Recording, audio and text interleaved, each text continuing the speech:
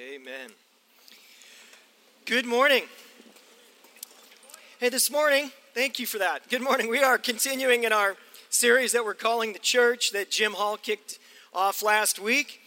And if you missed it, let me do a little review. Jim talked last week about the birth of the church in the book of Acts and how God poured out the Holy Spirit on the church, and the church expanded and grew from Jerusalem out into the Roman Empire. Even though they faced opposition and persecution, they were faithful in their mission to reconcile the world to God. And this morning, we're going to look at what the Bible has to say about what we'll call the three main purposes of the church, and specifically what it means for us as a local congregation here at New Heights. But before we jump into the teaching, what I want to do is I'm going to, in just a minute, put some images on the screen, and what you'll see is they're all going to be various types of boats. Who likes being out on the water in a boat? I love it.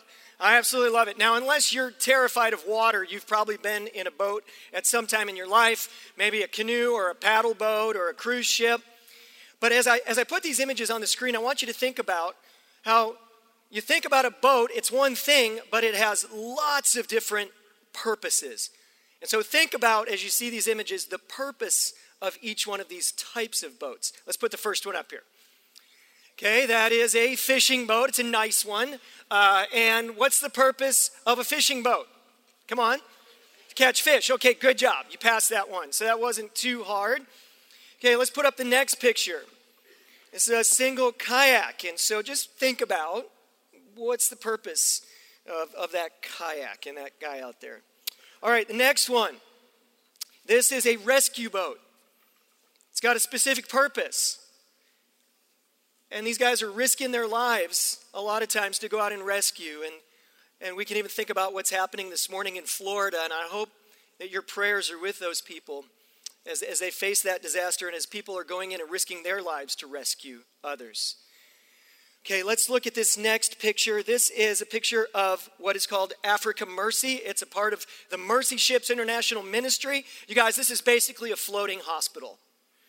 This is full of doctors and nurses and staff and people who are, a lot of them are giving of their time, volunteering months out of their lives to go, and it's packed with hospital supplies, and they go into ports around the world where there have been natural disasters, doing free surgeries, taking medicine and care to those who are in great need. Next picture is a battleship. And it's not too hard to think about what is the purpose of the men and the women on this ship. They are focused. They're vigilant. They're on a mission. The next picture. I don't know what this is. I'll call it a redneck houseboat. And I don't even want to know what the purpose is of that thing there. That's very interesting. Okay, and the last picture. And we all know what the purpose of this is. It's to eat a lot of great food and get some sun, right? Okay. So now, as you've seen these images, what I want you to do is I want you to think about which one of those pictures do you think most describes what we'll call the church in America today? About our purpose and what we are about as the people of God. And that's what we're going to be talking about this morning. So as you're thinking about that and those images, I'll tell you where we're going.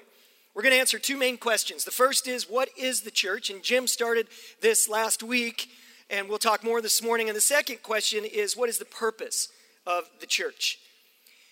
And it's very important for us as men and women of God to be able to have an answer to this question. What is the purpose of the church? Because many in our culture today, your relatives, your neighbors are saying, I don't need the church. They're saying the church is a man-made institution. It has very little relevance in my life. And some people are saying, well, you know what? I have a belief in God, but my religion is private.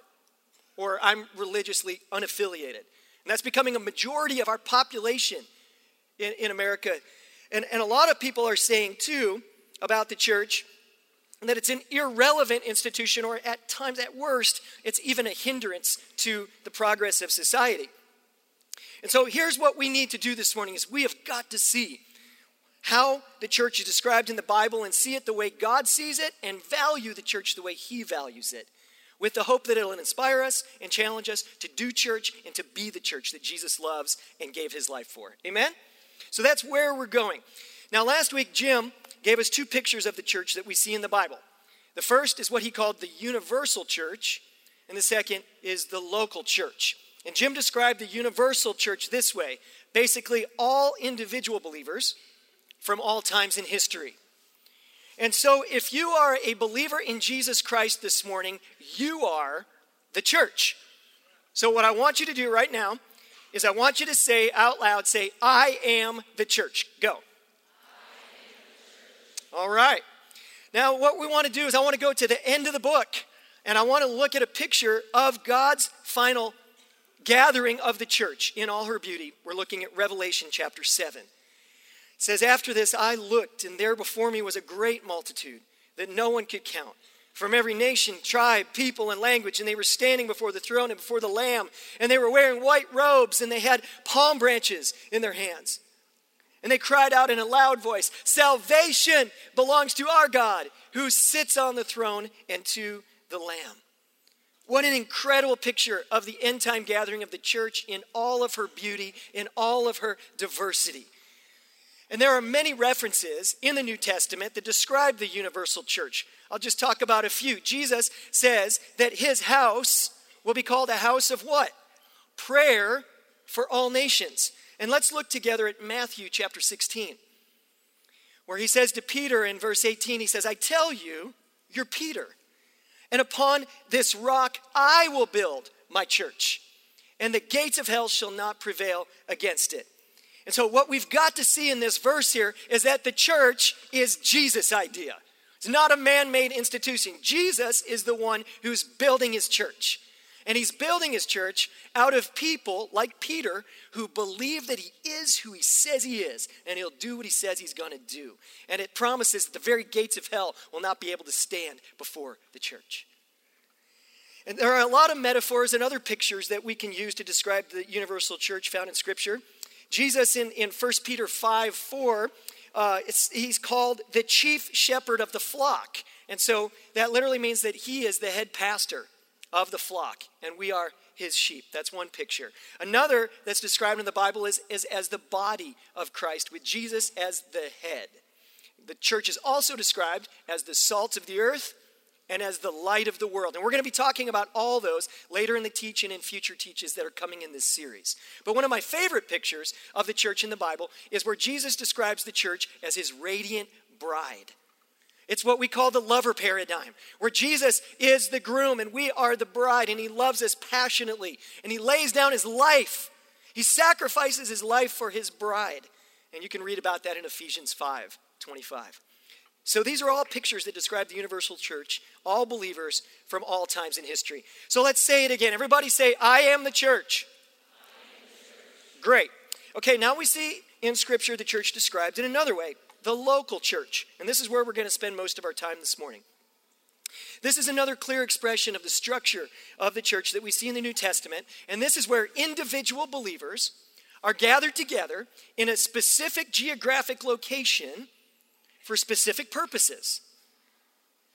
And we see this all over the New Testament. In fact, you can think about this. A lot of the letters in your Bible were written to specific local congregations. Like the letter to the Romans was written literally to the church in Rome and Italy. You can look at the 1st and 2nd Corinthians letters that were written to the church in Corinth, which is in Greece. Or the letter to the Ephesians, which was written to a church in Ephesus, which is in modern-day Turkey. And so what we see as we read these letters is that God knows the needs of each church. He knows the strengths, he knows the weaknesses, and he has specific encouragement and sometimes specific challenge or rebuke for those churches. And what we also see in Scripture is that Jesus is present. He's present with local congregations. And where we see this is in the book of Revelation. Let's go to Revelation chapter 1. Verses 12 and 13, the Apostle John writes, I turned around to see the voice that was speaking to me.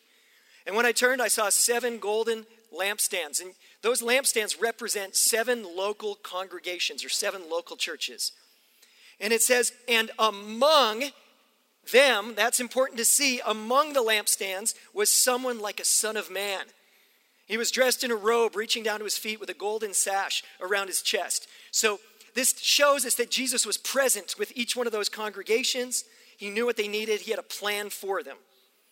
And as an example, let's look specifically at the church in Ephesus, because he says some things to them here in Revelation chapter 2. He's got some encouragement. He also has a rebuke. He says, I know your deeds and your toil, your perseverance, and that you cannot tolerate evil men, and you put to the test those who call themselves apostles, and they're not.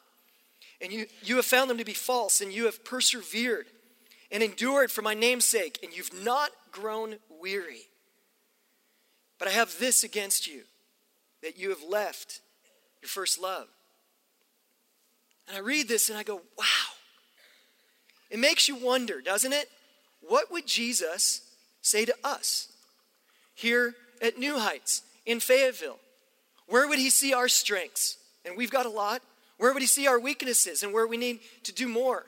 How would he encourage us? Would he rebuke us for anything? He's here. He's present. He's in our midst right now. And another thing I want to point out when we talk about local church is we've got to understand that local churches have unique flavors or expressions or different cultural ways that they do church. I know for me, as a kid growing up, I was raised in a tradition where we met in a huge, beautiful building, and there were huge arching ceilings and beautiful stained glass windows. Every once in a while, they had incense in church. That was really interesting. And real communion wine every Sunday, which was very interesting for us kids. And we had a priest that smoked 2 packs a day. And so, it was really different for me growing up than what I experience here worshiping with y'all in a gym. Different expressions. And when I became a true Christ follower at the age of 18, I had what I call a funky cool exposure to a variety of different kinds of churches. On Sunday morning, I went to a Baptist church with my roommate, Dave, and I got to appreciate the hymns of the church from history and great expository preaching. But then on Sunday nights, I went to an African-American church where I was like one of only 3 white guys. I was called Brother Kevin, and we experienced church in a whole different way than I experienced it on Sunday mornings. I mean, it was great food, and we loved each other incredibly, and these guys were really comfortable with supernatural, spiritual gifts, and they got down in worship. I mean, it was fun, you guys. I remember every once in a while I'd look in the back of the church, and our pastor, he would just be back there, and he'd just be worshiping, just kind of just enjoying the presence of the Lord. I loved it. And you guys, this is a good thing because there's no cookie cutter church. And we've got to understand this. And I think that most of you would agree that as maybe you've seen this as you do world missions. Some of you have gone out and you've traveled the globe and you've got to see the beautiful diversity of the body that Revelation 7:9 talks about, where every tribe and tongue and people and nation worship. And you guys, I can't wait to get to heaven and experience that with all my brothers and sisters from all time. It's going to be beautiful.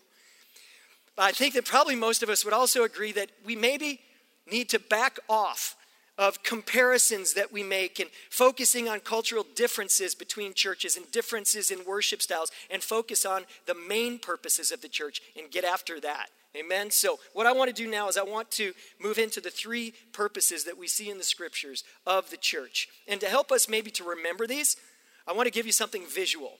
I want you to think about the purposes of the church almost like something 3-dimensional or having 3 directions. And those directions would be upward, inward, and outward. You might want to write that down. Okay, let's talk about the first purpose of the church that we see clearly in Scripture, and that is number 1, ministry to God. We call this worship. The direction is upward. And if you want an image here, think again, bride and groom, that type of image. And when it comes to the importance of worship, I love what the Westminster Confession of 1646 simply says. It says, man's chief end, or another way to say it is, his purpose for existence is to glorify God and enjoy him forever. So worship is a big deal. And here's the thing we have to understand. Everybody's doing it.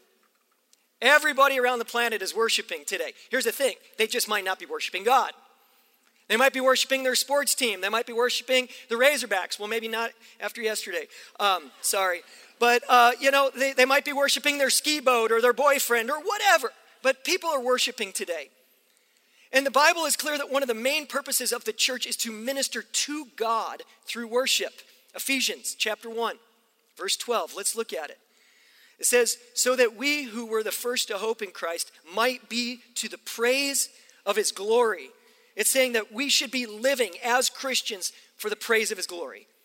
And in Colossians chapter 3, verse 16, Paul directs the Colossian church to sing psalms and hymns and spiritual songs with thankfulness in their hearts to God, to minister to God. You guys, God has created the church to be a worshiping community. It's one of our main purposes. If I haven't emphasized it enough, let me give you two more verses that I think really clearly portray this. 1 Peter 2, verse 5. It says, you also, like living stones, are being built into a spiritual house, to be a holy priesthood, offering spiritual sacrifices acceptable to God through Jesus Christ. In verse 9, it says, but you are a chosen people. You're a royal priesthood. You're a holy nation. For what purpose? God's special possession, that you may declare the praises of him who called you out of darkness into his glorious light. You are here to worship and declare the praises of God. And worship in the church, we have to understand, is not just a warm-up for the teaching time. Like, well, we've got to sing a few songs, to get us kind of prepared for the message. No, you guys, worship is a main part of the purpose of the church. It's to minister to God. And this is why Paul can follow up an exhortation that he gives in Ephesians 5, 16 and 19 to be making the most of our time. He can follow up that exhortation to make the most of our time by saying this: be filled with the Holy Spirit, singing psalms, making melody in your heart to the Lord. It's not a waste of time. Worship is making the most of your time. Amen? So, application for us. If while we're together here in this room, you're maybe on your cell phone, or maybe you're just going, man, I wish they just get through the singing quick so we can get to the message, or maybe right after the message you're heading for the door when we go back to worship and in communion.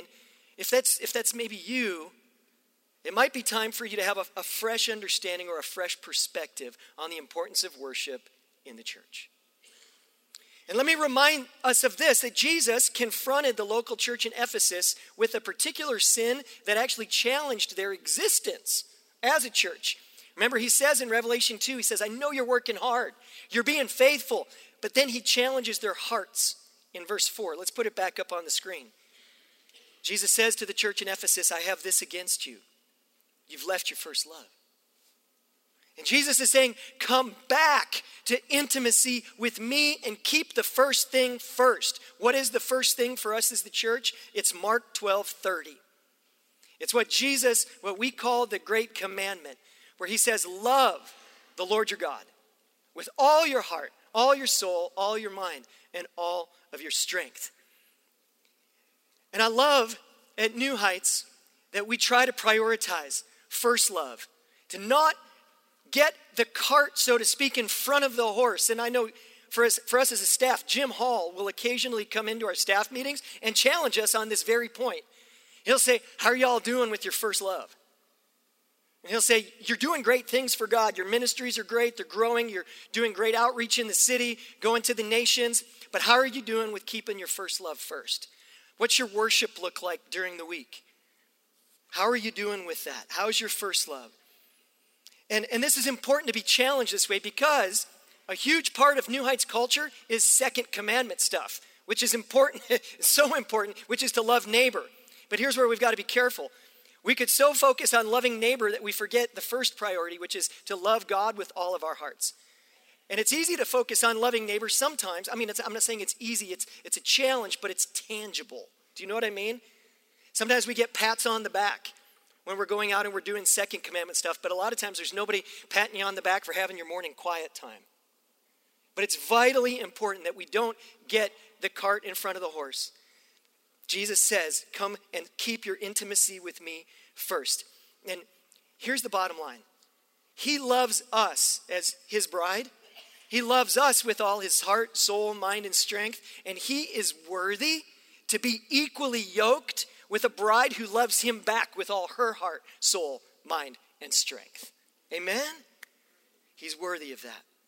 And I'm so encouraged, though, you guys, that I see Jesus stirring the pot, so to speak, in this whole area of worship here in this community.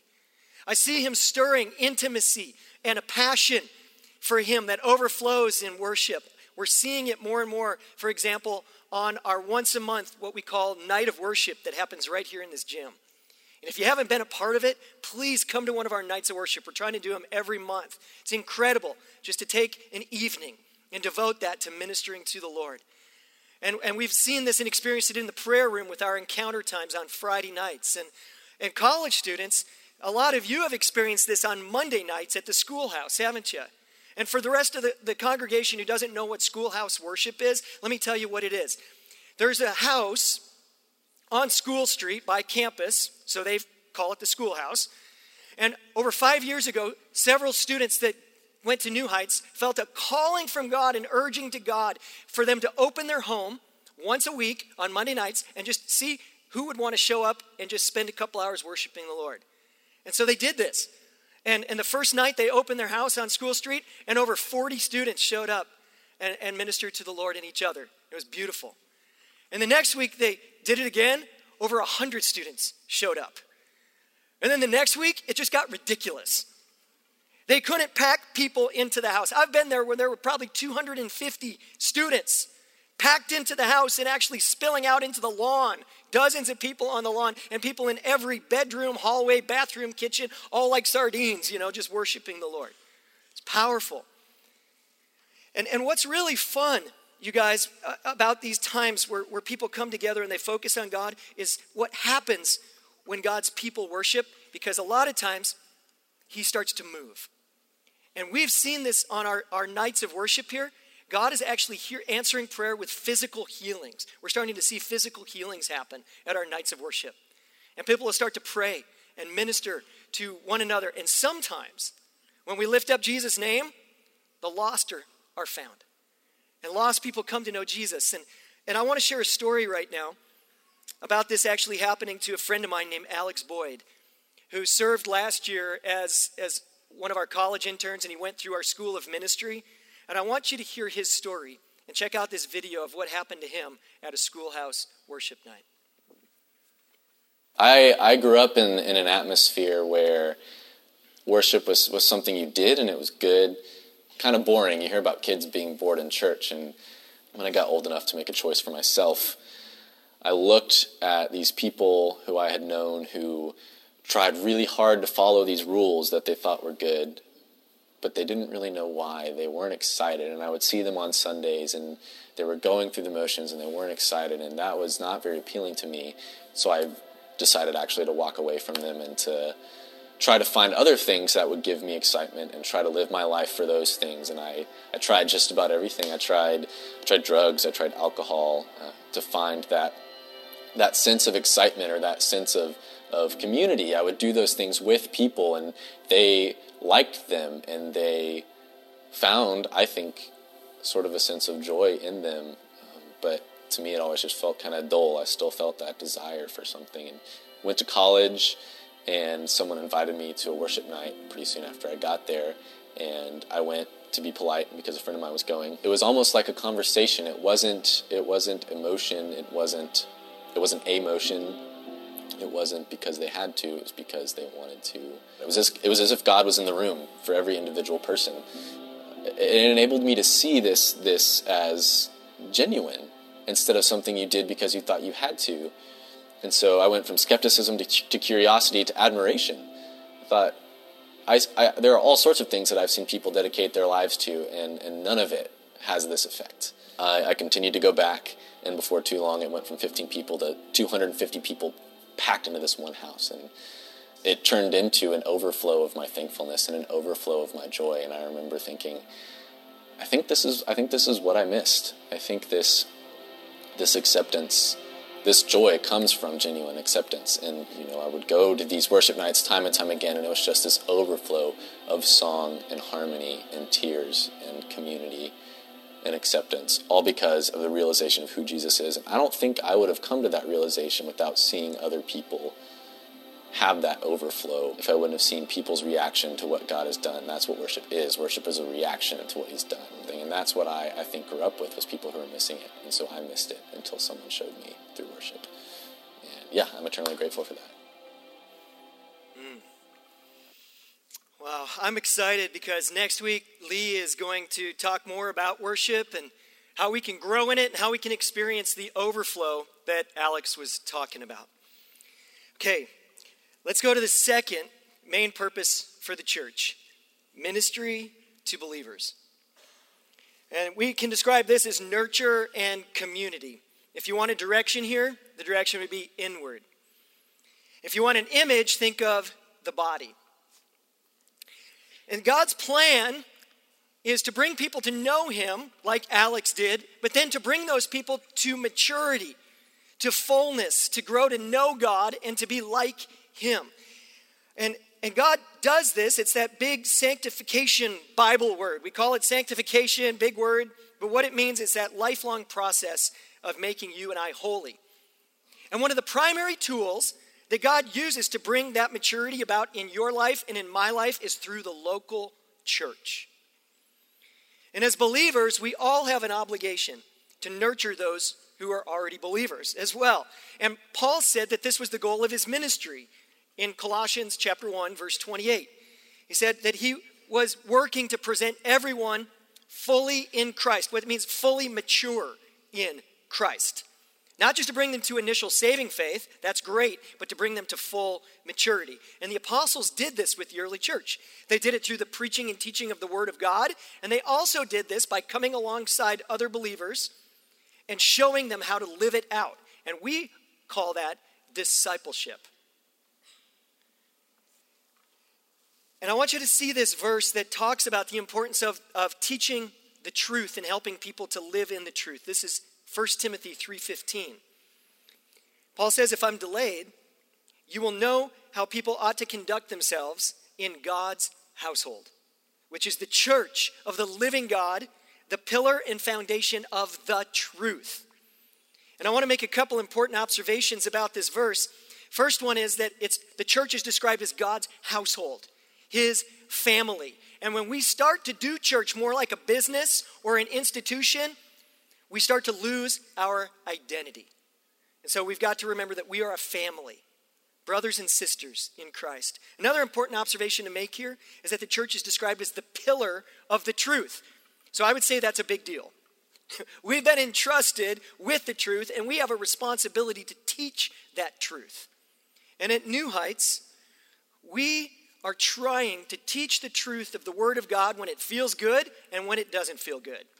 We try to teach it when the culture's for us, but we're also going to teach it when the culture is against us. Because God's entrusted us with the truth, and we have an obligation to teach it. And so we want to equip you not only with good doctrine and good theology, but we also want to give you practical tools to help you to live out the truth of the Word. And one of the specific ways that we do that here at New Heights, besides teaching from the stage here, is we do it through what we call our Equip classes. And Equip classes, if you don't know what those are, is these are usually 1 to 3 week teaching series, discipleship teaching series that we offer throughout the semester. The Joshua Center also does similar classes as well. And I just want to throw this out there. We're starting a new series next week that I'll be teaching on identity in Christ and knowing God's heart for you. It's called Fully Known. And it starts up next week. And I want to encourage you to come out because it's hard to minister to others when you don't know who you are yourself. And so if you want more information about that class or how to register, you can go to our website or stop by the Equip table over there and grab a little flyer that tells you more. But here's the thing that we also have to understand is that we're committed not only to teaching in classrooms and from the stage, but coming alongside believers. This is what we call life-on-life discipleship. And this is where we come and we build relationships intentionally seeking to help our brothers and sisters grow in Christ. And you see this clearly in Paul's ministry. Let's look at 1 Thessalonians chapter 2, verse 7 and 8. And he talks about how we were gentle among you. We were with you. We were like a nursing mother taking care of her own children. So being affectionately desirous of you, we were ready to share with you not only the gospel of God, but also our own selves, because you had become so very dear to us. Paul was an incredible teacher of the truth, but he was also an incredible discipler and a nurturer of people. And this is a model for all of us. And I love that at New Heights we value this. At New Heights we value spiritual growth that comes through authentic community. And in a couple of weeks, our community pastor, Bruce Tippett, is going to come as a part of this church series, and he's going to talk to us about the importance and the blessings that come from being an authentic community. And he's going to share some really incredible stories when he comes to talk. But what I want to do right now this morning is I want to take an opportunity just to share one story with you. And I want to ask my friend Alec Ward to come on up. And Alec, if you don't know him, he is on staff at New Heights. He's a part of our communications team. He made that video that we just saw. That was really good, wasn't it? So appreciate that, Alec. And he shared with me recently a story about the body being the body, about people caring. But here's the thing that we have to understand about community is I talk about it being inward. You have to understand it's not just about us receiving. It's about us giving to one another. And in his story, there's going to be some receiving, but also you're going to see other people giving of themselves and sacrificing and giving that blessing to others. It's receiving, it's giving. So Alec, would you tell us that story? Yeah, thanks so much. Hey, everybody. So my story starts in early April of this year. My wife and I are kind of getting on our feet. We're newly married, and we got married in October of last year. And tax season comes around. I think we all know, or I hope we all know what that feels like. And we find out that what we had saved in the very beginning of our marriage most of it was going to have to be given to taxes. And so that was a really, really hard kind of weird thing to feel, kind of a feeling of like, I don't know what's next. I'm doing my best here, and I'm just trying as hard as I can.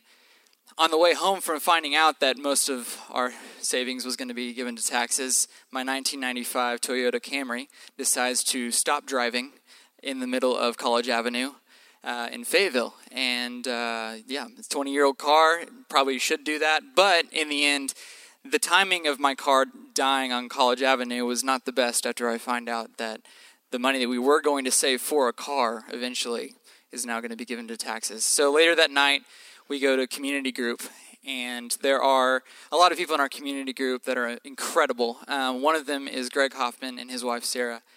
Greg immediately makes eye contact with me as soon as I walk in the door. He read on Facebook and on my Insta story about different things that I was going through that day with the car and all the taxes and everything.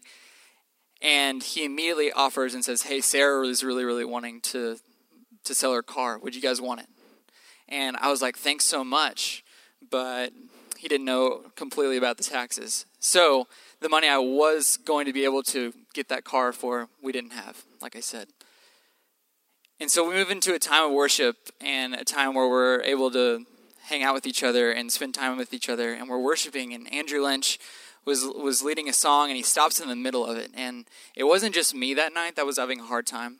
There were more people in our community group that were having a hard time. And so he stopped in the middle of a song and said, I want there to be a time of confession, a time where we can be open and honest with each other, which I think is a huge building block of community. And I offer and confess what's going on in my life, and I say that I'm scared and I'm terrified of what's next. We don't want to take out a loan for a car. We don't want more debt. We don't need all these different things, fill in the blank. And so we get back into worship, and we pray for each other, everybody that was able to open up, and get back into worship. And while everybody else is worshiping, I'm praying, and I say, God, this is all I have left in my savings. This is all I have to offer you, and I want to give this money up to you. And I hadn't done that. In my distress, in my distraught state of mind, while I was pulling my car into a parking lot earlier, I didn't do that. And so as I say that, I look down, and I get a text message from who else but Greg.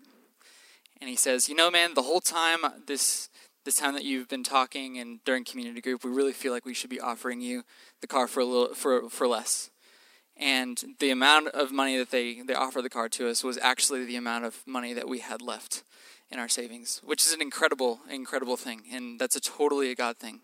But like Kevin said, I was able, we don't deserve that car. I'm blessed to have that car. But at the same time, community is not about just showing up and being like, I'm going to sign up for community. I get a car. Sweet. It's more about the other side of the story, because Andrew Lynch was willing to stop the group and say, let's confess. And Greg and Sarah were able to listen to God and be available in sacrifice. So it was an incredible story, and we're really thankful for them and our community. So thank you. Thank you, Alec. Yep. Sign up for community group, get a car. That was what I heard. I don't know. Okay, number 3, purpose of the church is ministry to the world. And this is mission and mercy. If you want a direction, this is outward. If you want an image here, think salt and light. And this is something that I know I'm preaching to the choir here, so to speak, because this is something I feel like that as New Heights, as a culture and community, that we really try to be intentional about mission and mercy. And Jim talked about this last week, and I'll put the verse back up on the screen, where Jesus said he was going to pour out his Spirit. Acts chapter 1, verse 8, he says, you will receive power when the Holy Spirit comes on you, and you will be my witnesses in Jerusalem, in all Judea, and to Samaria and the ends of the earth. And the Holy Spirit was poured out in Acts chapter 2, and then they went for it. And I know I don't have to say this, but we all get this here. I hope that this wasn't just a first century experience, that we all here this morning, if you say, I am the church, you have the same Spirit. And you have the same mission, the same calling that they did in the book of Acts. And declaring the gospel to the world is the primary way that we do outward ministry. And I want to say this too, that accompanying that mission to share the gospel also needs to come ministry of mercy that cares for the poor and the needy in the name of Jesus. And we should add whether they accept the gospel or not. We're called to show mercy and compassion. Jesus taught this, and he modeled it by preaching the truth and caring for the needy. And I know that most of us here understand this, but God does not have a plan B for the world. He's not going to assign this commission to angels. He's given it to us as the church. We are his method. And I'm so grateful that this is a vital part of our DNA here at New Heights, being intentional about mercy and mission. We have salt and light trainings that are happening several times a year that give you a practical equipping in how to share the gospel with your neighbors, with your coworkers. There's one coming up in November, and you can find out more about that and go to our equip table. Also, we've got opportunities with Global Outfitters, all sorts of ways to get involved in praying, giving, and going. And so we're going to talk about that more in the coming weeks, about salt and light and other things. So right now, what I'd love to do is land the plane and get practical. Let's review the 3 main purposes that we saw this morning of the church. They are, first of all, ministry to God, worship, ministry to believers, nurturing community, and ministry to the world, mission and mercy. All 3 are clearly seen in Scripture, and vital, healthy churches, strong, healthy churches will have effective ministry in all 3. So as I wrap up this morning, I'd love to move into a time of reflection and have us ask ourselves some questions this morning. And as you see the 3 purposes of the church, here's the question. Is there one of these that needs more attention in your life right now? Ministry to the Lord, worship, ministry to believers, ministry to the world. How are you doing with these 3 callings if you were a part of the church? And it would be good to stop and ask yourself this question. Do I need to focus on my first love with Jesus more right now? How am I doing with the first command? Am I keeping first things first? And is there anything distracting me from focusing on my intimacy with him? Another thing that you might ask is, do I need to get out of my comfort zone when it comes to worship and stop thinking about what people around me are thinking and just focus on him and give him the worship that he's worthy of?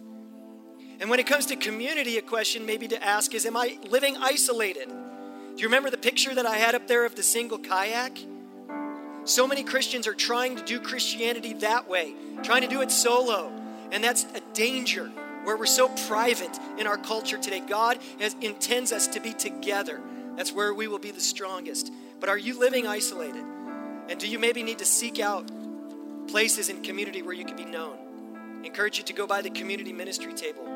after the service and find out more about Discovery and community.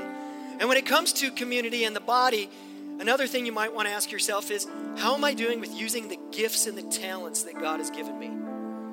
There is so much gifting here in this room. Incredible gifting. And the question is are you being faithful with what God has entrusted you with? Maybe he's given you a gift of hospitality. Maybe it's caring for those who are sick, praying for people. Maybe it's playing an instrument, or it's teaching the word. Again, so many opportunities. If you're saying, I need to find places to serve, so maybe I can even find out what my strengths and gifts are. One of the greatest ways we find out about our gifts is serving. So I would encourage you to get more information about those opportunities. And lastly, how am I doing with praying for the lost and being intentional about taking the gospel to my neighbors and my community? All right. When we walk out of the doors, number 3 is going to happen. Ministry to the world. But right now, we have the opportunity to practice number 1 and number 2, which is ministry to the Lord through worship and communion, and then ministry to one another. And I just want to point out this morning that there are communion tables that are gathered around the room. And as you take communion this morning, do it with thankfulness in your hearts like we're exhorted. And say, thank you, Jesus, that your body was broken for me and that your blood was shed for me that sets me free from my sins. And also, I want to ask the prayer team to come on up at this time. And I would encourage you, if you need prayer in any area this morning, people would love to pray with you. All right, let's do this. Let's be the church. Let's be his radiant bride. Let's minister to him and each other. Amen.